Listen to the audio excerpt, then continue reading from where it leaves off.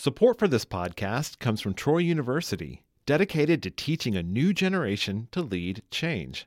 Information on leadership opportunities available to students from day one is at troy.edu/leadchange. From Troy Public Radio, this is In Focus, and I'm Carolyn Hutcheson. More than 100 years ago, Tuskegee Institute President Booker T. Washington teamed up with Sears Roebuck President Julius Rosenwald to build thousands of schools for black children across the South.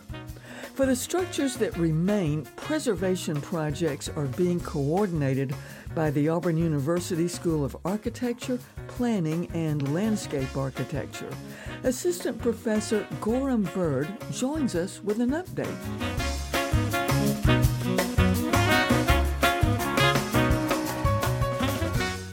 Gorham, the last conversation we had centered on the Rosenwald Schools. You and your family were driving miles all over the state of Alabama trying to locate these historic remaining schools. How did you get the idea to do that? Thank you for having me back, Carolyn. What's so interesting about these schools is their history is so significant to Alabama's history. This significant school building program started in Alabama and really kind of grew to be a national program. It's an Alabama history, but I think more importantly, as I've met communities across Alabama, I've been able to kind of hear and understand the impact these schools had, particularly in rural areas. So take us back to the overall start of the whole project with the Rosenwald Schools. The very first Rosenwald Schools were kind of test pilot schools, started in 1913. And so Julius Rosenwald had worked with Booker T. Washington at Tuskegee, who for a number of years had been building rural schools around Macon County. Rosenwald was interested in supporting rural education for African American children and began to partner with Booker T. Washington to begin to build and expand the program. So the very first 6 schools were built in Montgomery County, Macon County, and Lee County. From there, the program exploded. The schools were in operation and impacting generations of children up until the 1960s. So we're looking at several generations of children across Alabama growing up and learning fundamentals of their education in these schools. What intrigued you as an architect about these remaining schools? Yeah, I think the interesting thing for me as an architect is certainly I've always been interested in buildings, the way that buildings and architecture represent history. We can understand the past by seeing buildings. But I think what I've become more and more convinced of is that buildings hold stories. It's these stories of the people that lived in these buildings, were educated in these buildings.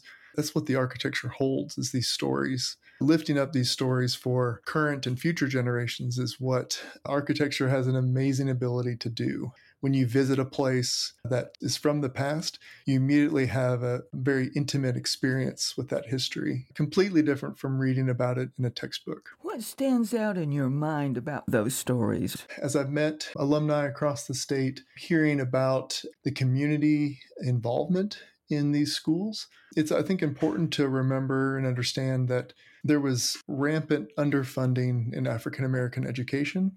And so many of these Rosenwald schools were funded by the community. And Julius Rosenwald just provided about 1/3 of the funds for the school. So the communities themselves had to raise a certain amount of funding, in addition to whatever taxes they were paying as well. So to kind of hear about the community resilience and self-determination required just to get these buildings and schools built is pretty incredible. Then the schools had to be maintained. You hear stories about families and communities holding fish fries to raise money to buy textbooks, or to hear about community efforts of keeping these schools open. You also hear stories about students getting paid quarters per month to come and show up to school in the wintertime early just to get the fire started, just to get the school warm for when school would open up. Community-centered school, which is kind of incredible to think about today. Gorham, I know that you've met with some of the alums, as I have, at the Mount Sinai School in Autauga County. Those folks are desperate to keep Mount Sinai Rosenwald School as a community center or a community gathering place. Get us up to date on the results of these efforts, and I know you've met with other alums in other schools. One real challenge for a lot of community organizations is trying to understand what is the first step in a preservation project.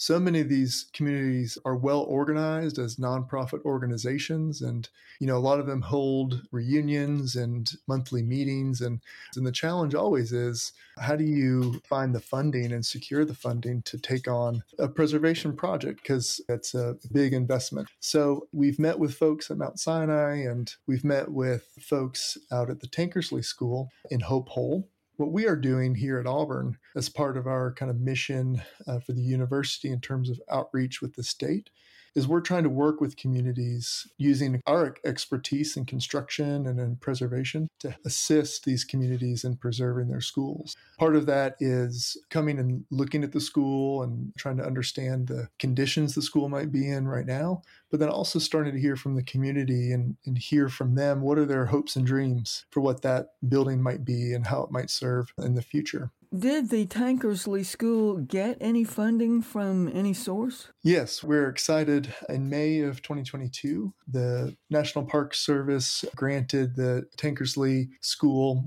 the African American Civil Rights Preservation Grant, which we were thrilled to receive. That funding is currently working to stabilize that building. We kind of felt that Tankersley was one of the schools in the state that was most at risk of collapse. The building has been stabilized. We don't have to worry about it collapsing and falling over in a storm. The kind of preservation efforts there are ongoing. We've also worked with another organization down in Midway, Alabama, the Old Merit School and Community Center, and helped them to secure some funding from the Alabama Historical Commission's grant program called Preserving Alabama's Significant Sites. It's called the PASS grant. And there's funding available for these types of organizations annually for preservation projects. You were instrumental in creating an exhibit at the Alabama Department of Archives and History. In fact, you delivered a lecture in October. And the exhibit is called History Lives On, Preserving Alabama's Rosenwald Schools. Tell me about the title of the exhibit and how that came about. So History Lives On is a title that we felt we could give credit to the Mount Sinai Community School. In the Mount Sinai Community Center, there is a painting that alumni did, the history and the date that Mount Sinai opened. Within the painting, it says History Lives On. The title of the exhibition comes from that. It's really coming from the community.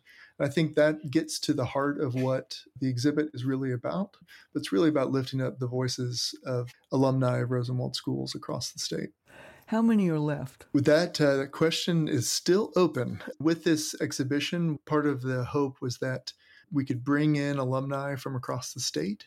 So we hosted an opening event. The event was especially memorable because we were able to introduce and connect Rosenwald alumni groups from across the state that we've come in contact with, all of whom are working to preserve their own school.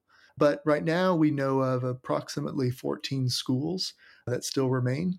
With all of the press and posts on social media, we're getting calls and emails from other communities across the state who say that they have a school they would be interested in us looking at. Gorham, thank you so much for the update today on the remaining Rosenwald schools.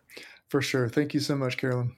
That was Gorham Bird, assistant professor in the Auburn University School of Architecture, Planning, and Landscape Architecture.